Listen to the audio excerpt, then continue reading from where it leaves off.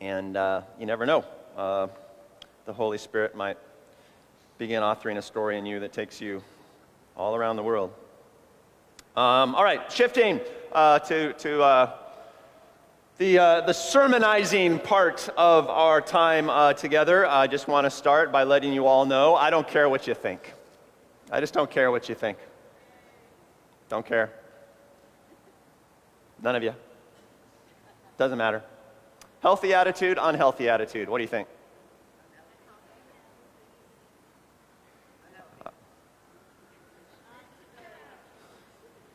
I'm getting some thumbs up, I'm getting some thumbs down, and I'm getting a lot of uncommitted people. I don't care what you think. Is that good? Is that bad? It depends what they think. If they think something good, I should care about it. All right. Turn to somebody next to you and tell them that you care what they think or you don't care what they think. Go ahead, just do that right now. You might look at the person next to you first, take a moment, consider, and then form your judgment. Form your judgment. Yeah, I care what you think. You look like a reasonable person. Your opinions count. There's no way I care what you think. All right, great. I think our work there is done. Second warm-up question. Everybody, consider this. What stops you from asking God for what you want? What stops you from asking God for what you want? Not what you need necessarily, but what you want. You probably want some good things, but what stops you from asking God for what you want? What's something that might stop you? Guilt. Interesting answer. What else? Unanswered prayers, so past disappointments. I've already asked a million times, and I'm kind of tired. Yeah, fatigue or a sense of futility. Pride, which is interesting. You'd want to unpack that a little bit. All really good answers. I think as I think about it categorically, it's going to be like one of two types of things. The first one is going to have to do with fear of disappointment or lack of faith. Fear is the opposite of faith. And the other generally has to do with a category of things that I would probably put under the heading of shame, which is interesting when you think about defining shame. How would you define it? Embarrassment. Yeah, something to do with embarrassment, which is to say it has to do with what other people think of you, right? It's hard to be embarrassed when you're entirely alone. Like, you're walking down the street and you stumble and you fall, or you do that thing where you're walking down the street and you hit a street sign because you're not looking where you're going. Anybody? Well, it's never happened to me, but I've seen people just kind of do that, usually because they're on their phone, right? Bam. And the first thing that person does is look around, right? Because what counts is whether somebody saw you. It's what other people think of you. That's sort of the driver of embarrassment. So shame is a type of fear, but it's a fear of being judged, by someone else, a fear of being judged and found wanting. Sometimes we can internalize shame, which is sort of a preemptive self-judgment, like you're considering doing something, but very quickly you talk back to yourself and say, oh no, don't do that. That would be embarrassing. You kind of have this dialogue with yourself. I'm not going to do that for fear that it might become embarrassing to me, Shame has to do with caring what others think of you. Even if it's a hypothetical other. It's like someone might think poorly of me if I do this and get found out. Or someone might think poorly of me if I do this and it doesn't work out. It's that sort of thing. Do you think shame is a big factor in your life? Do you think that you care a lot what other people think of you? On a scale of 1 to 10, where would you be? Everybody shout out a number. 10 being, I am entirely defined by what people think of me, or like 0, I am psychopathic, I care not a bit what other people think of me. Where would you be? Consider a number, 1, 2, 3. I'm hearing a lot of 7s, which is a holy number, we all know that. So like you're getting a C, like what other people think of you. I think fear of what people think of you is probably a huge factor in your life. It's a huge factor in most lives. It's been a huge factor in my life as well, which is why I'm a little bit brash about it. You know, I go around saying to crowds of fairly friendly, supportive people, I don't care what you think, because I almost have to. I almost have to be a little aggressive and a little too far out there where shame is concerned, because man, shame is an insidious thing. It is sneaky. It is pervasive. It just seeps into the cracks everywhere in life. There are a zillion potential sources of shame, only one of which is your guilt. Now, guilt is different than shame. Guilt is a feeling that you get because you realize that you've done something wrong. It can actually be extraordinarily healthy. I mean, if you don't feel guilty, then you are psychopathic, right? It's like you have no morality about you, and that makes you an extraordinarily dangerous person, not to mention just a really unhealthy person. You know, guilt can be a great thing because guilt will lead to repentance. You know, you realize you've done something wrong, you'll feel bad about it, and then you'll fix it. Very healthy process. And all of us have guilt. I hope that all of us have guilt because all of us do things that are wrong from time to time. I've done 10 or 12 of them so far this morning that I know about. Some of you may point out others. But everybody has guilt. Everybody should have guilt. Shame, though, is optional. Shame is when you worry what other people think of you or what they put upon you. And the problem, one of the many problems with shame in my experience, is that if you feel a lot of shame, it often prevents you of handling your guilt. If you are prone to fear what other people think of you, then you hide your guilt, you bury it. Sometimes you won't even admit it to yourself, and that just gets terrible really quickly. So shame and guilt, very different things. You know, guilt can be super healthy, but fear of what people think of you, that's a tough one. That's a tough one. There's a healthy way, of course, to appreciate what people think of you, and that's to take input in people's wisdom. Hey man, I need some advice. What do you think about this thing I just did? Or what do you think about this thing that I'm feeling? Is it good or is it bad? And, you know, I've got loads of people that speak into my life that way, and in that sense, I value their opinion. But I don't fear it, right? I don't let it control me because I'm an individual, and I live and die before God and before God alone, not before you guys, because I don't care what you think. All right, you got my point. Shame is a crazy thing. And maybe by the end, you will have considered it a little bit. But I'm not really going to talk about shame today. I want to talk about shamelessness. I want to talk about freedom from shame and whatever the opposite attitude is. There's like fearing what other people think of you. And then, I don't know, what would the opposite be? What would you call it? What's a good word? Confidence? Not a bad word. Yeah, confidence can apply to a lot of different things, though, right? Not just to not caring what people think of you in a good way, but confidence figures in. Anybody got other suggestions? Freedom, yeah, another one of those. Certainly if you're not controlled by what people think, you are a freer person than you would be otherwise. Yeah, freedom can apply to many things, but that's one of them. Any other good ones? Indifference. Yeah, indifference is usually used in a negative way, like, I just feel indifferent about it. But I actually think there's a positive expression of it. It's like, what you matters doesn't really make a big difference to how I feel. And in that sense, I think indifference is probably good. There are lots of words along those lines, you know, indifference, equanimity, you know, words that are associated with stoicism sometimes, if you know that.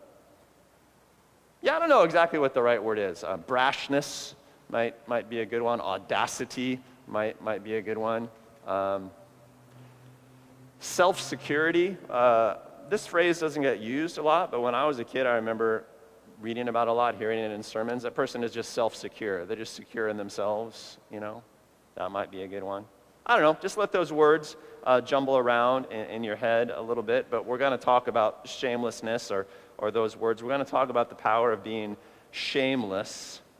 You ever know a person who is shameless? Yeah, some of you laugh. Yeah.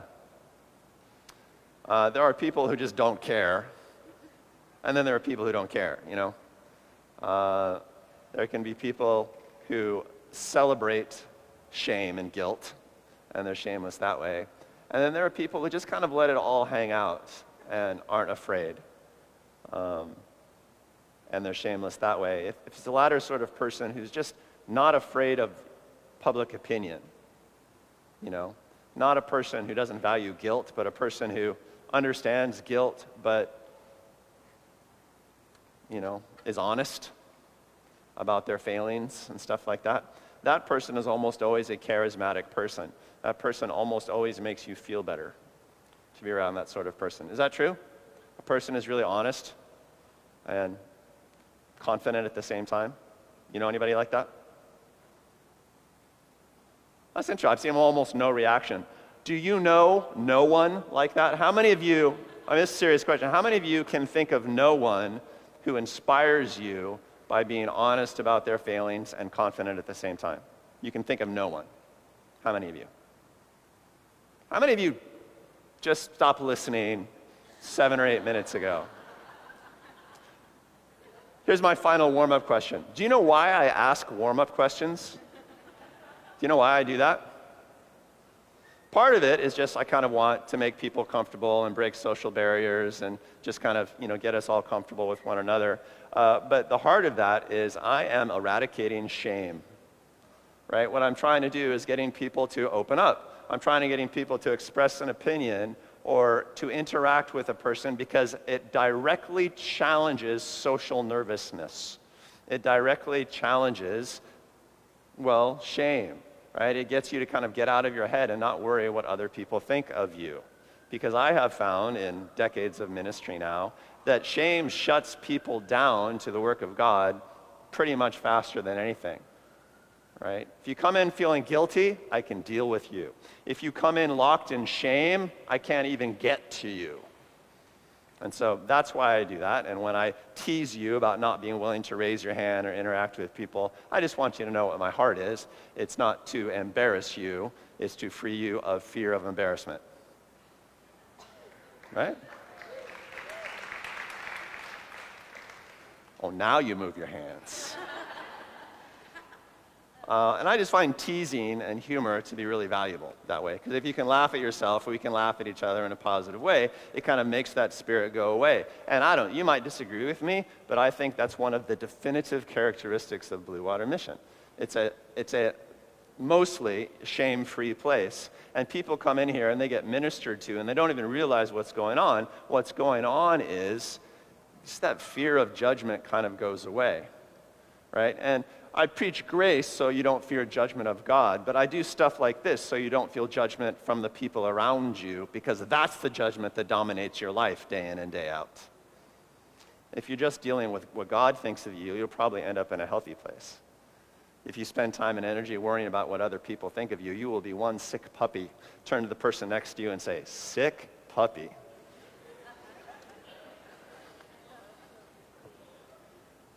All right. This is actually a sermon series on how to get what you want from God. Hopefully how to get what you need from God, or how to get help from God. And so that's really what we're going to talk about after that long meditation on shame and shamelessness. In week 1 of the series, we talked about how important it is to persevere when you're making requests of the Lord, because the prayers that you lift to the Lord will have varying results. God will always give you something good in return for a prayer that you make to Him, but He will deliver it on His own timeline. Sometimes it will be quick and immediate, and it'll just be kind of like a beautiful breakthrough. Sometimes it will take a long time. You'll have to be like the persistent widow and just stick with it, for a while. And the trick is not to let the delayed answers keep you from seeking more answers, right? Because in life, you'll have God answer you quickly, and almost miraculously. And you'll also have these things where God doesn't seem to answer you or hear you at all. And you have to be willing to live with both simultaneously. That's just part of the human condition, and it's one of the tricks Jesus teaches to a great prayer life, a great request life with God. In the second week, we talked about how every request to God really needs to be a conversation with God.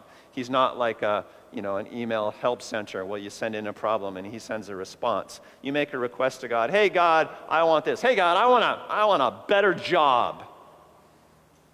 All right, step one. Step two is, what do you have to say about that? What do you think about that? Would you like me to, seek a new job in some particular way? Is there something that you want to tell me about my current job that's important? But you're God, and you get to talk back to me. And let every request be a conversation that will help God keep you healthy. Occasionally, you'll have to examine your own motives. Occasionally, you'll have to understand more of His heart. But do that, right? Don't be demanding and simple-minded when you make requests of the Lord, because He walks with us and He develops us, and you'll get some really good stories that way. In week 3, we talked about being the sort of person who gets breakthroughs. Who remembers the sort of person who gets breakthroughs? What do we call that sort of person? Excellent, I'm a fantastic teacher. We call that kind of person a believer, and Jesus teaches this lesson on many lessons on prayer, but he says, look, if you're going to pray, if you need something from God, you need to really believe in the things of God. All of them. You need to believe that God is good. You need to believe that God has answers. You need to be serious about the things of God, like forgiveness and love. And if you're a believer through and through, if you believe like that, then you can command mountains to move into the sea and trees to uproot themselves. Belief is really fantastic. Just don't do it here, but not here. If you're going to be a believer across all areas of your life, and then your requests of God will lead to breakthrough every time. That's a Jesus teaching, and that's an important teaching to bear in mind. Last week I was gone, but Antonio talked about habitual prayer. You need to pray constantly. You need to constantly be holding your requests up to God, and if you do that, it develops a sort of, spiritual muscle in you, a sort of character in you that lets you stay in the prayer game, come what may, and lets you hang long enough and well enough to produce fruit in your requests of God. And today, of course, we're talking about the power of shamelessness, which is one way of not letting the wrong things shape your behavior, not letting the wrong things shape your prayer life, or lack of prayer life, as the case may be. In the passage that I want to talk about today comes from Mark chapter 10. I believe it's in your bulletins. I had one up here a second ago. And it's also going to be up here on the big board, or you can follow along in your Bibles, whether they be analog or digital. Are you still with me? How many of you stopped listening? You're ashamed to admit it. All right, here we go. Mark 10. There are a couple versions of this story in the Gospels. I like this one. Mark 10, 46 through 52. And this is a story out of the period of Jesus' life where he is traveling to Jerusalem for the last time. It's there that he will be killed. So he and his followers are heading to Jerusalem. There's a big crowd with him because a lot of people think he's the Messiah. And so this is the Messiah headed to Jerusalem, and people are getting excited, like, wow, the Messiah, he might challenge the Romans for control of Jerusalem. This might be a coronation type moment. There's a lot of buzz. There's a lot of political tension. So tons of people are following Jesus right now, and they're passing by Jericho on the road to Jerusalem. Sort of be like the suburbs of Metro Jerusalem at this point.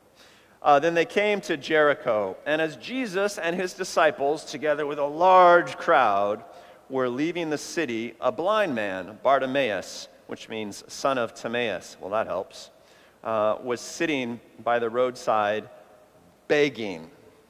So this blind beggar is sitting by the road, and this huge crowd of people comes trundling by. When he heard that it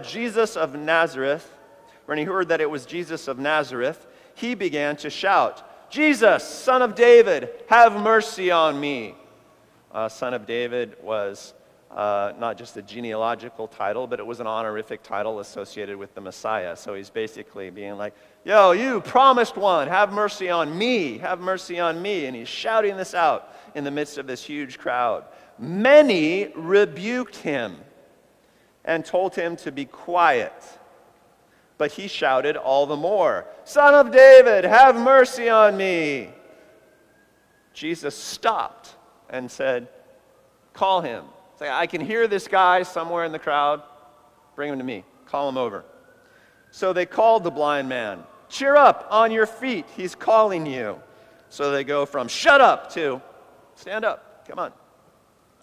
Throwing his cloak aside, he jumped to his feet and came to Jesus. It's kind of describing the attitude this guy has. What do you want me to do for you? Jesus asked him. The blind man said, Rabbi or teacher, I want to see. Go, said Jesus. Your faith has healed you. Immediately he received his sight and followed Jesus along the road. That was a good day. That was an interesting day. Sorts of things that happen as you hung out with Jesus. So there's this huge crowd following Jesus on the way to Jerusalem. There's this huge buzz around him. Everybody is feeling like this is a really important moment. There are some important things going on in society right here. And in the midst of this, there's this blind guy who decides to be a nuisance.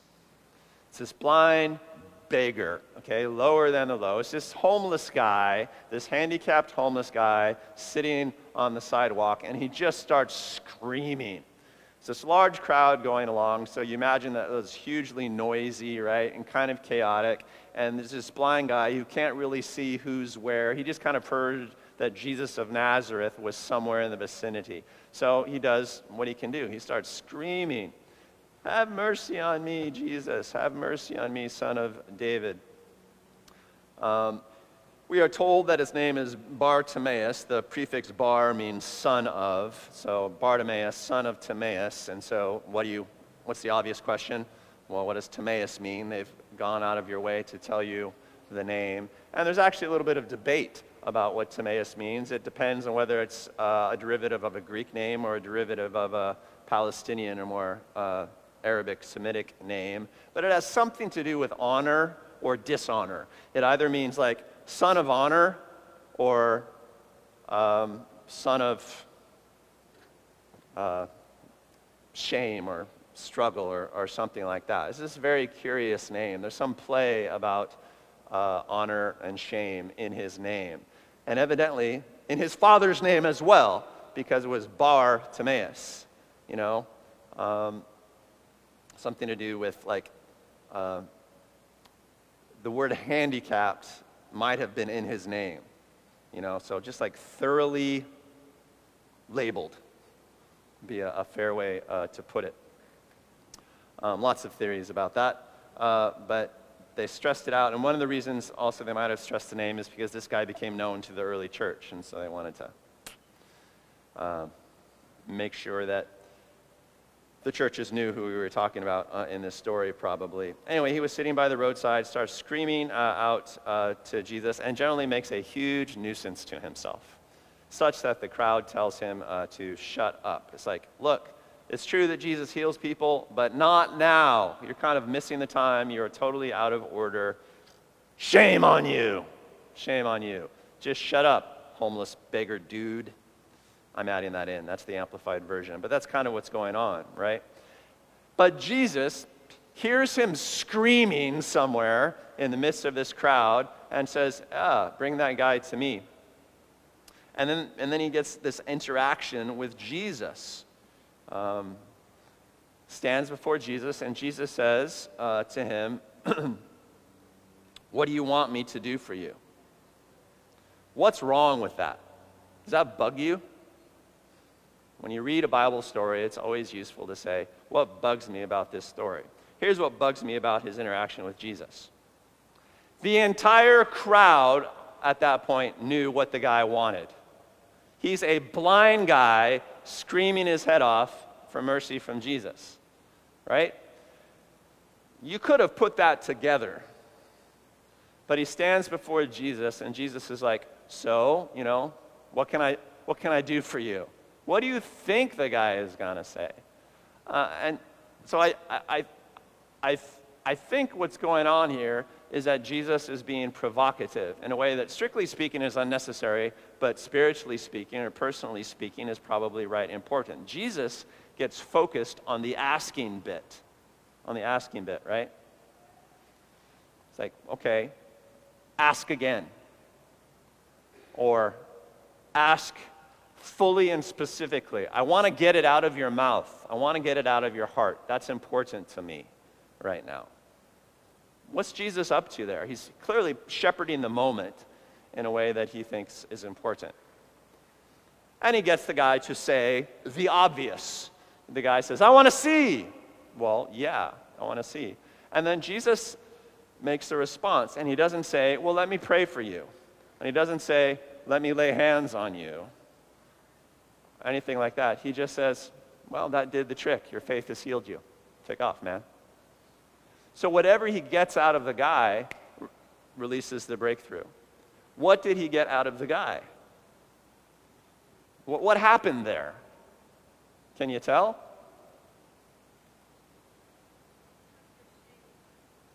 Jesus took his shame away? I think that's like half accurate. I think Jesus just got him to exercise shamelessness. And it's not like Jesus sort of like did something. Let me wash you in the blood of the cross and the sacrifice. There was no, like religious ritual there or anything. It was just like, hey man, what do you want? And something about that did the trick, The guy previous to this day probably would have been considered shameful, right? He was blind, he was handicapped, he was cursed by God, quote unquote. He was a beggar by trade. Beggars are not, known for their lack of shame. You ever come across people, maybe in other countries, maybe in developing countries, they're professional beggars. There's like a whole begging class in a lot of countries. It's like they have perfected the attitude of abject humility and sort of shamefulness and weakness. They stick out their hand and they don't look you in the eye and stuff like that. We see it in a lot of our homeless beggars here as well. But this guy's like, hey, over here, I could use some help. Hey, over here. It's like the opposite of that attitude. He's screaming for help. And Jesus hears that, and it's like, well, that's an attitude that I can work with. Calls the guy over and says, all right, go even further. Tell me exactly what you want. What audacious thing can I do for you, dude? I don't want to know who you are. I don't want to know how you got here. I don't want to know what you believe in and what you don't believe in. I want to know what you want. Say it. Say it with that same attitude that made you scream in the middle of the crowd. And he's like, I want to see. And it's like heaven shifts in that moment. It's like Jesus doesn't even add anything. He just says, all right. See ya. Oh, you're not blind anymore. He doesn't say, I have healed you. He doesn't say, God has healed you. He says, your faith has healed you. It's like God is always trying to be generous with people. But when you do something with that sort of attitude, it just makes this generosity and power flow so much more freely. Are you catching it? Are you seeing the interaction? It's just like, exercise a little shamelessness, dude. You were doing it out on the road. Now do it right now. Let's do it. Come on. There it is. You're healed. You're no longer blind. Now you can see fully. I just think it's an amazing story. You think it's an amazing story? Yeah? Clap shamelessly for the story if you think it's an amazing story. Exercise a little, a little freedom, freedom from judgment and appropriateness. It's just a great story. Jesus is a genius with people, and this story just really typifies it for me. There's a special faith in the way the guy asked for help, and it was linked to shamelessness and a complete freedom from what other people thought, or at least a complete disregard for what other people thought of him. He had to push through so much negative social pressure to stand before Jesus, and then had to push through it again just to shout out for what he wanted. It takes a surprising amount of courage to not care what people think of you.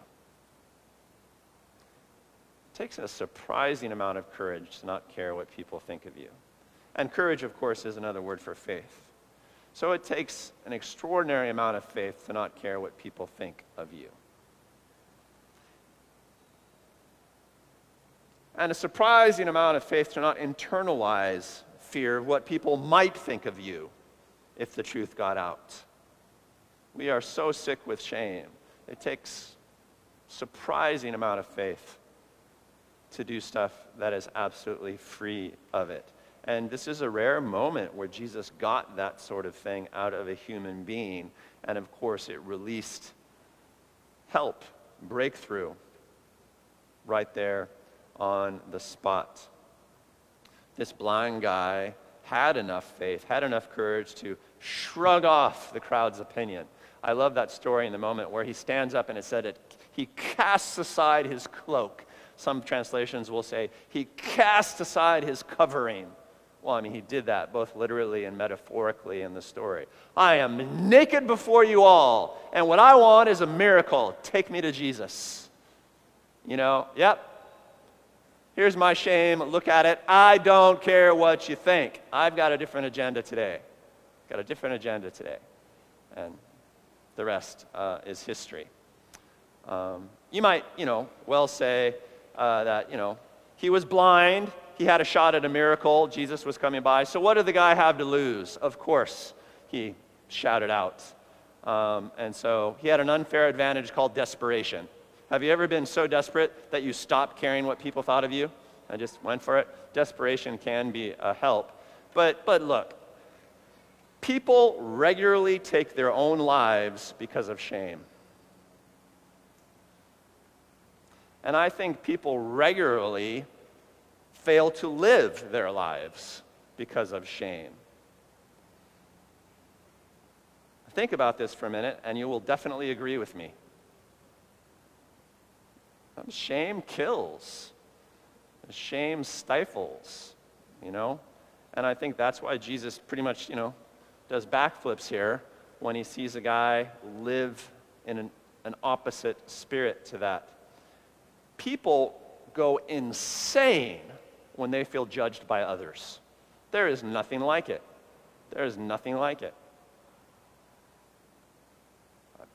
People can't stand the feeling of being judged by other people. I can't tell you how many people have left this church because they think someone else is thinking poorly of them. Got this outrageous email just this week from a person who experienced a lot of graciousness and welcome in the church, but nobody said anything to this person, but he's feeling bad about something and just kind of went off because sort of preemptively attacking judgment. We have a great allergy to it, and I think a lot of you here probably suffer with it. I will stay here as long as I can be sure that nobody is judging me for anything. Well, good luck with that. People will judge you of stuff every day of your life. This is an extraordinarily non-judgmental crowd of people, but please, they're not perfect. Look around. I've probably said something that offends you today. One of my privileges as a pastor is that people go off on me all the time. I get judged morally, like for breakfast, lunch, and dinner. Regularly when I preach, I see people with folded arms glaring at me, shaking their head no. People have flipped me off in the middle of sermons. The last conference I did, not this one in Ireland, but before, I had people stand up and storm out and slam the door behind them because I was talking about grace, which is by far the most offensive thing in the kingdom teaching canon. It's like, people judge me like eating peanuts because I walk in a spiritual world, and as soon as you get serious about your spiritual life, man, you're going to just feel people judging you all the time. Get over it or you're dead. Just get over it or you are stuck in the mud. And don't you dare internalize it, because as soon as you do, it will affect what you pray for. You will start shutting yourself down. You will start taking your own life inch by inch. You think that's true? Do you know what I'm saying and what I'm getting at? There is no such thing as having a judgment-free life. I am just aghast at current social discourse and the political climate. It is so steeped in judgment and offense and shame. People can't even speak freely anymore. You're afraid to log into Facebook, right? I mean, we have special terms now for forms of judgment that we have invented over the last 8 or 10 years. People getting, I don't even know what the latest terms are, getting flamed, getting trolled, and all of those things. Those words did not exist a decade ago. Now we have specialists, right? We are just addicted to shame because we are so afraid of shame, and you get addicted to whatever you're afraid of in life. That's another sermon, but fear is such a dominating thing. Anyway, I'll get off my soapbox now. But you get the point. People go insane when they feel judged. It is such a powerful feeling, and you'll do almost anything to avoid it. And you can't. And you have to develop the attitude, whatever it is that you call it, confidence, freedom, audacity, brashness, to just not let it get to you. To just do the helpful thing anyway. It is so rare. It is so rare that when Jesus sees it, he calls it out. He underscores it. He celebrates it. And miracles happen in the moment. That's how rare it is to be a truly shameless person. It takes so much faith. So much faith. I think God makes individuals, which is to say only God makes people who can live in freedom from what other people think and what they judge. And Jesus repeatedly tells us not to judge others in scriptures. Judge not lest ye be judged, that sort of thing, one of the basic Jesus teachings. And he repeatedly tells us not to fear what people think of us. He repeatedly affirms individuals who do socially inappropriate things to reach God or to reach out to God.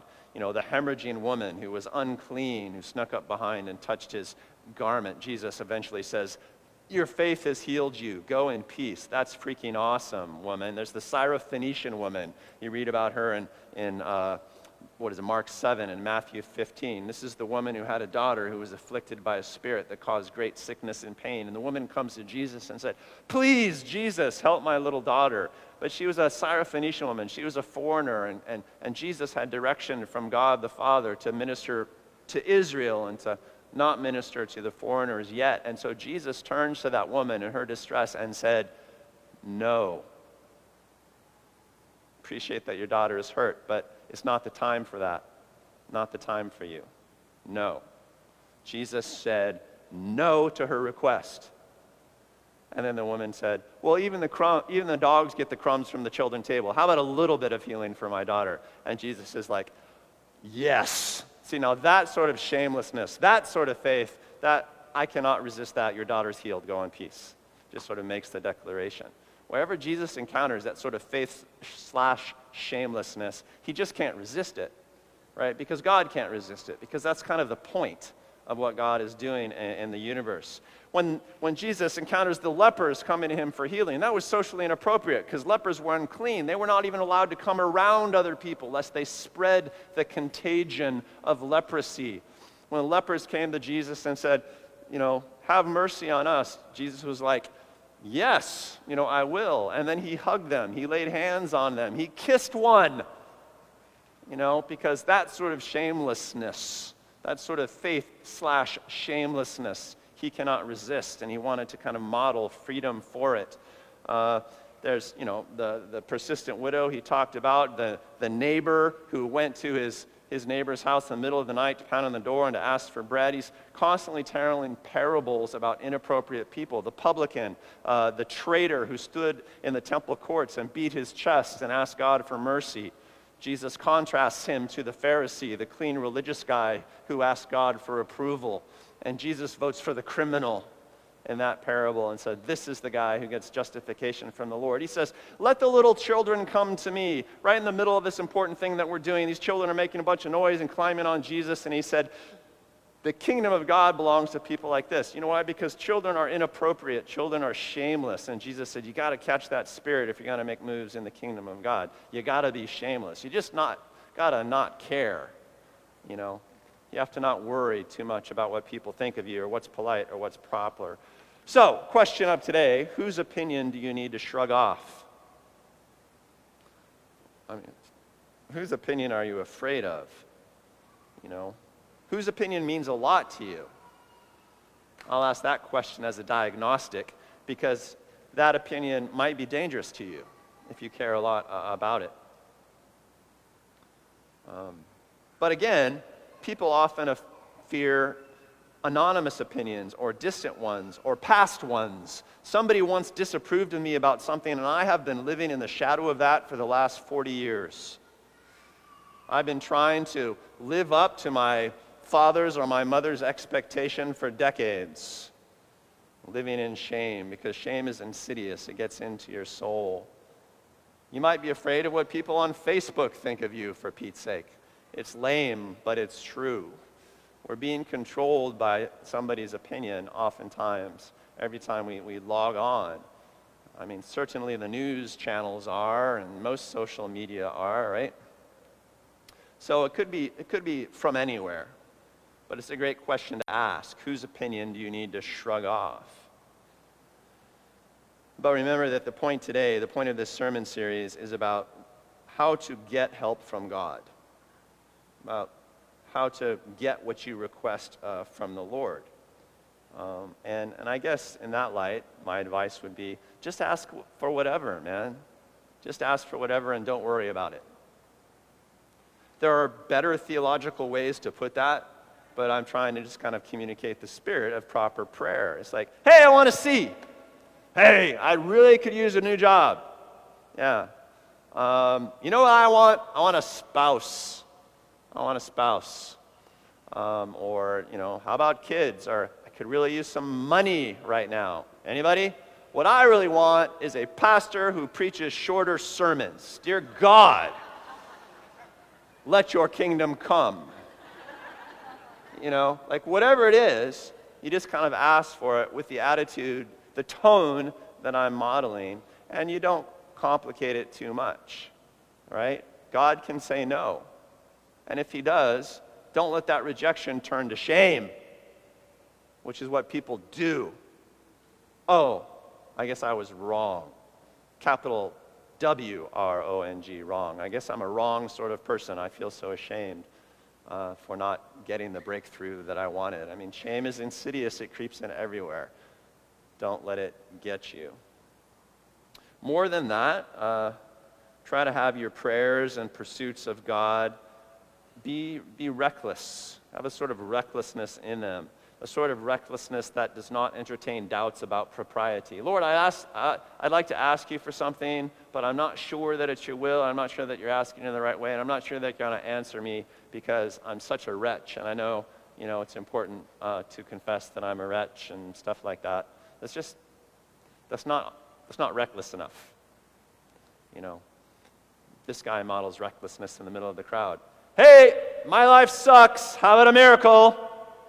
Right now, don't tell me to shut up. It's Jesus. Lord, I want to see. That's the sort of spirit that gets caught, not taught. Amen? What do you think? Audacious? Reckless? All right. I don't care what you think. Healthy? Not healthy. Because, you know, I need you to say it's healthy or I'm going to feel terrible. Thank you. I was afraid of being rejected there for a moment. Ask God for what you want, guys. Ask God for life, because here's how it is. You're supposed to be flowing with a river of life and freedom that is so plentiful that it bubbles up out of you and nourishes the world around you. And it's a fight to believe that and to grasp. It's especially a fight to believe in and to grasp it if you've got things that are bothering you in life. You've got handicaps You've got shames or guilts. You got to be willing to cast them aside. You got to be willing to cast them aside to get the help from the Lord that you need. And you all need help. Father God, we pray that you deal with our hearts this morning and free us from shame or fear of man or whatever it is that you want to call it. We pray, Lord, that this would be a day in which we cast aside our covering, that we would be willing to let it all hang out, come what may, whether you say yes, no, or wait a while. We are before you, God, and we live before you. And I pray that Blue Water Mission would always live before you in honesty. I pray, Lord, that this would indeed be a judgment-free zone, but even more than that, Lord, that it would be a shame-free zone, even if judgment happens on occasion. We are impervious to it, Lord, or at least we want to be. Give us the proverbial thick skin along with our soft heart. Speak, Holy Spirit, to your children here this morning, and I pray that you would provoke in us the sort of recklessness that you want in our faith. In Jesus' name, amen.